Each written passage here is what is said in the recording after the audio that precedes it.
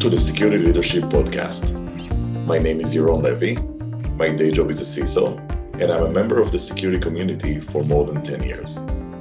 With me here is my co-host Jeff Snyder, who is an executive coach and security recruiter since 1997. Welcome, Jeff. Good morning.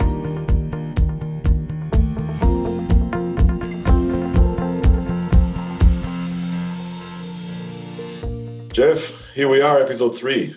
We continue to receive a lot of great feedback from the community and also requests for topics. So I guess we are doing something right. Several people expressed their interest to join us as guests. And we already have listeners in the US, Canada, and Israel. So this is exciting and we're making progress.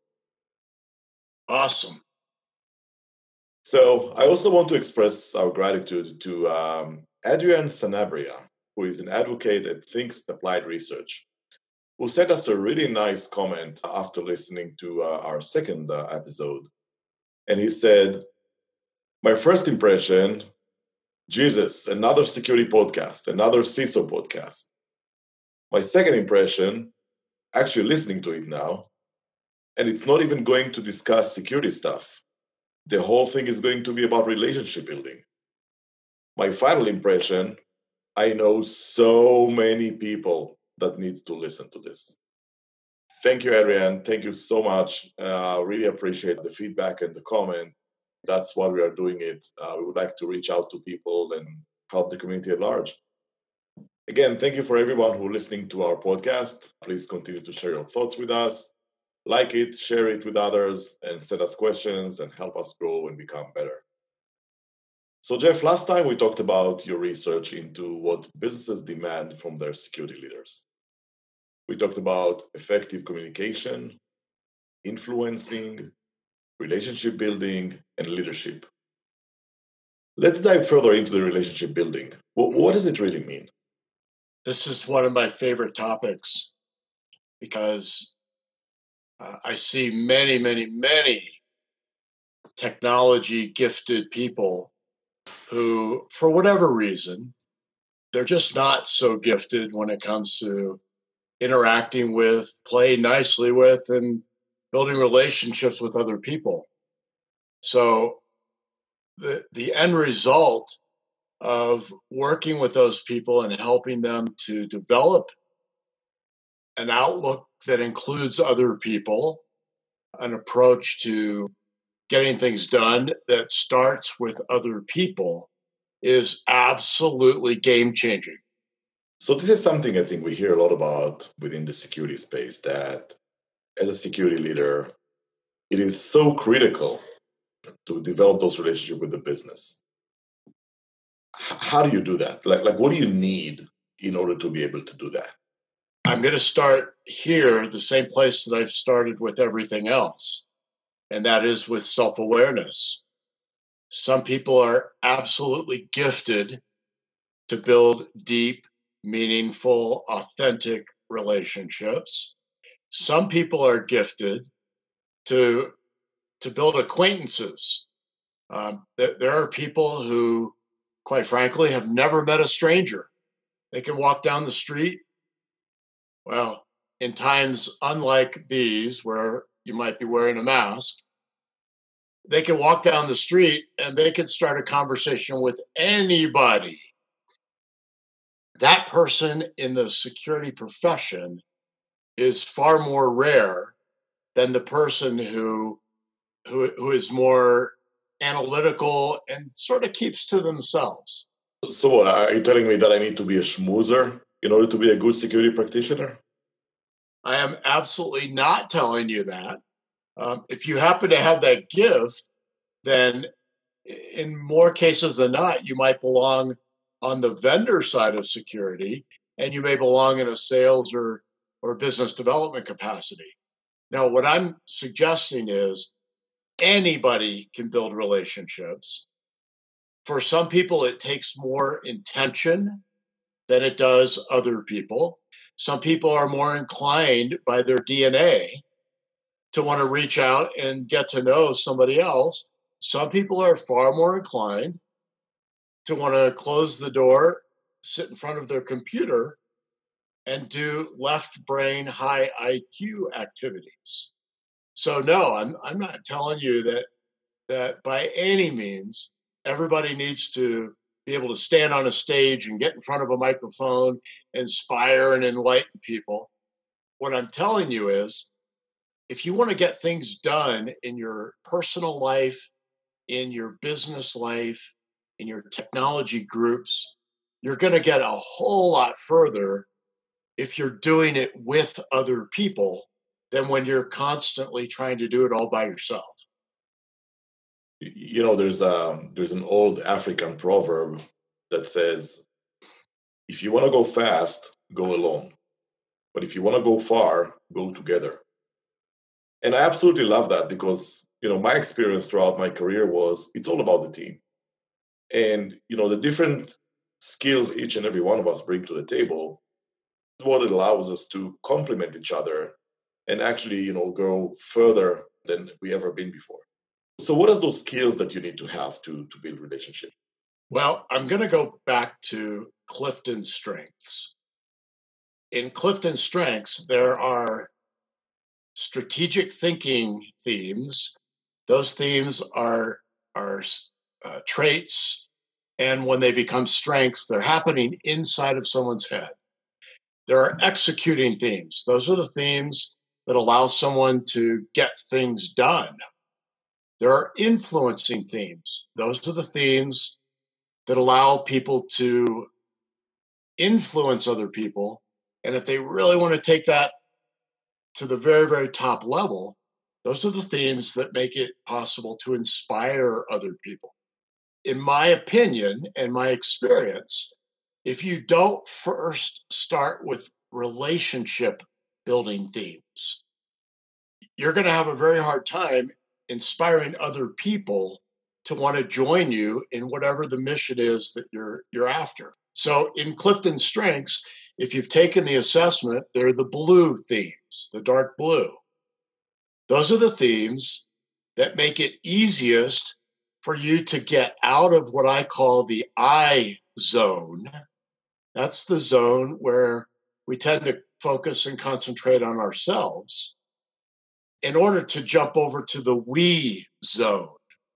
If you are leading, guiding, managing, or trying to inspire other people, and you are doing it from the I zone, you will not get excellent results. When you jump over to the we zone, and all of your intention is to start with, let's build relationships before I try to inspire people.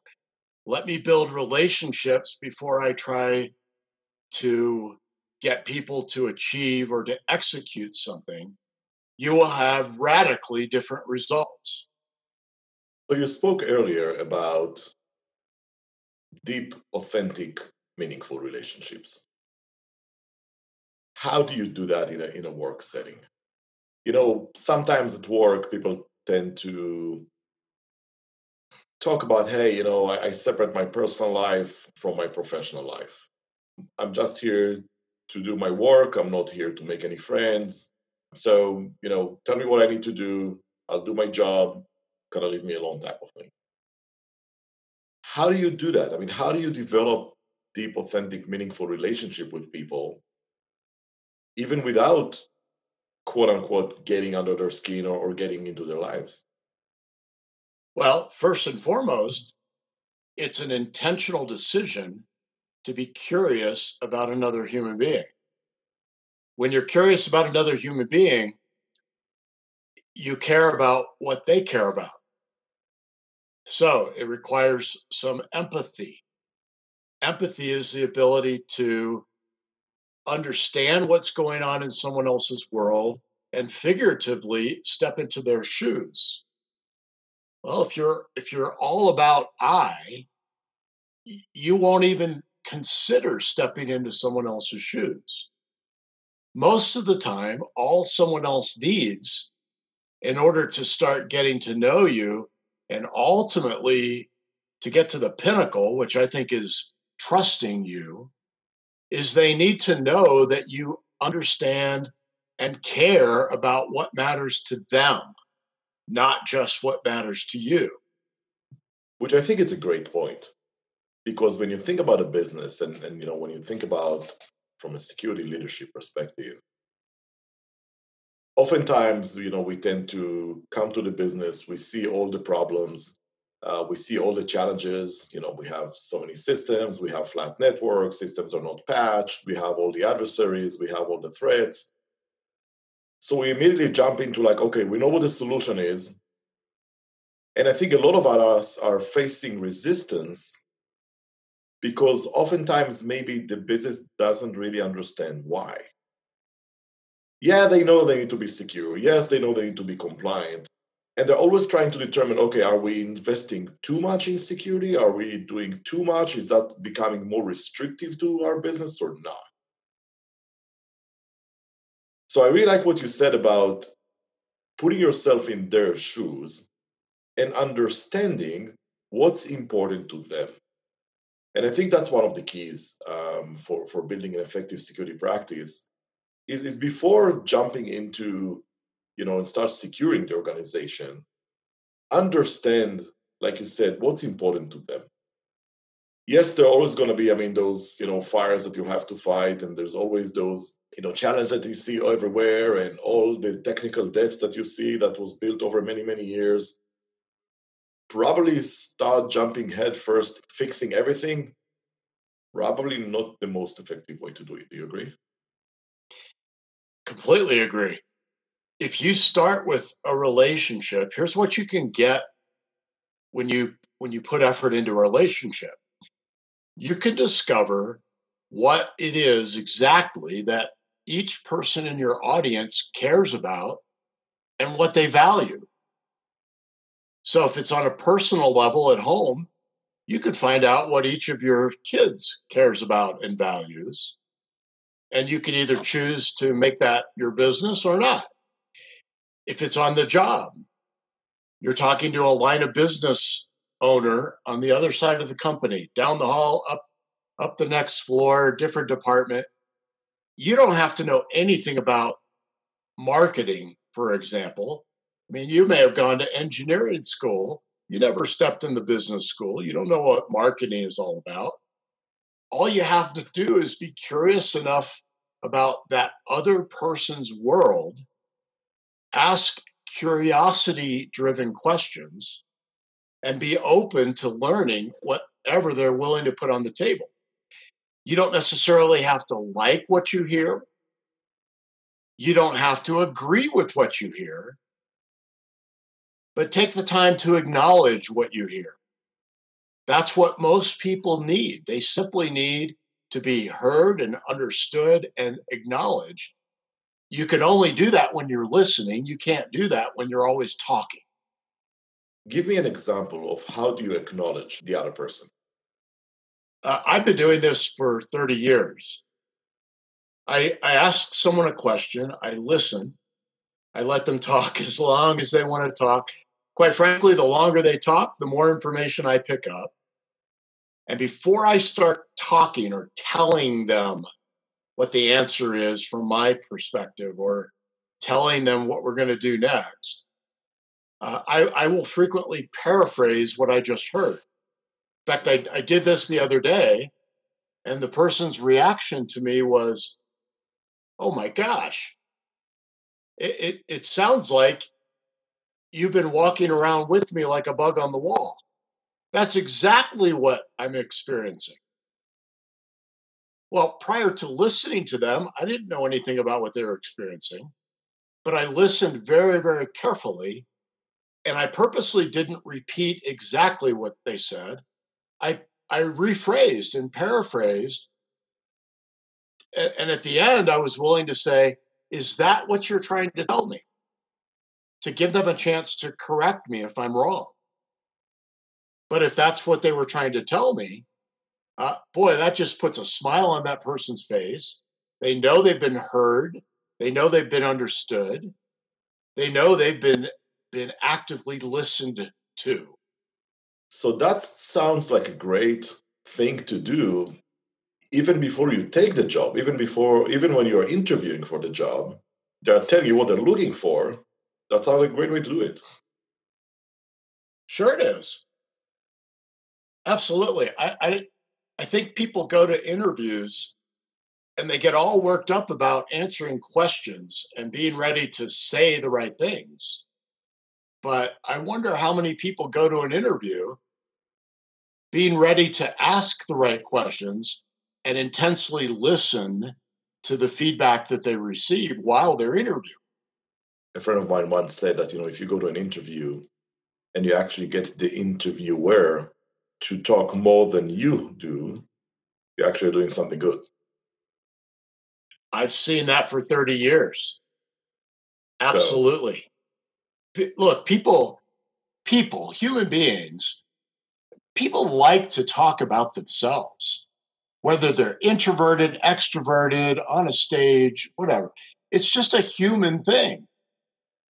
So if you go to uh, another part of the company and you're talking to someone whose business you need to actually figure out how to secure, instead of you telling them what needs to be secured, even if you know they're going to be wrong, ask them, what do you value? What could you not live without if it was gone tomorrow? And find out what they think they need to secure. They may not be 100% correct, but you may learn something. And the first thing you're going to do is you're going to start building a relationship. That person's going to realize, hey, when this person comes to see me, they're not just going to come tell me what to do. They're not going to bark out orders. They're going to engage, and they're going to want to know about what's going on here that matters to us. That makes a whole lot of difference. so how do you know that you made it? What is like the level or the highest level of relationship building that you aspire to get to? I believe that the pinnacle of all relationships is when someone thinks of me or you or somebody else as a trusted advisor. What does that mean? That means that when they look at you, there's a deep, meaningful, authentic, trusting relationship. Until you build that deep, meaningful, authentic relationship, you're going to have a very, very difficult time reaching that level of trust that I'm talking about. Evidence that you have reached that level is when somebody is coming to you as opposed to you having to push yourself on them. So some security professionals that I know, they are busy beyond belief because they've done such a great job of building relationships. People are constantly inviting them to their meetings, to their parties, so to speak. There are other security professionals, and I know this because I ask, who don't get a lot of invitations. In fact, people probably go out of their way to avoid them. What's the difference? The difference isn't IQ. The difference is the first person invested intentionally in building relationships, and the second person probably spent a lot more time behind a closed door. Which is very interesting because if you think about that, if you look at like job descriptions, for CISOs, for security leaders, for leaders in general, I don't think I've ever seen any leader was given a goal to become a trusted advisor. Usually, most of the goals are very operational in nature. They are measured by financial numbers or by some other key performance indicators or whatnot. But I don't think I've ever seen anybody asking or putting a goal out there to become a trusted advisor. All I can tell you is trusted advisor landed on the proprietary research word cloud I created. And the way it got there is it showed up on job descriptions. So there are some companies that are thinking in the realm of this person that we're going to hire, we need for them to have exceptional relationship building skills because they want that person to function at the level of a trusted advisor. That is a very, very rare person to come across in any profession. Most people don't understand relationship building to that level. Which I think it's a great point. I think, when you look at some of the requirements and we're hiring leaders, you rarely see requirements around relationships. You're asking for somebody with a degree. You're asking for somebody with a certificate. You're asking for somebody with experience in a certain domain or certain area. You rarely see people asking for somebody with great relationships or relationship building skills. We may be onto something here that I would be very interested, to hear back from the community about their experience. How did they do that? Like, how do they do it in their day job? And what did it look like to them building those relationships? And what were their stories, the success stories or failure stories? But what can we learn from those? So with that, we got to the end of our episode here today. We could probably spend, a few more hours just going to talk about relationship building. But I think we cannot stress enough that that's probably one of the more rare skills or one of the more rare traits that we should ask and we should demand from our leaders. So Jeff, thank you so much. I think we are going to have some more conversations and more questions about this topic. And I'm also excited to say that for our next episode, we potentially are going to have a guest, right? I believe so. Good. Let's follow for next time, and we'll see you then. Can't wait. See you next time. Bye-bye.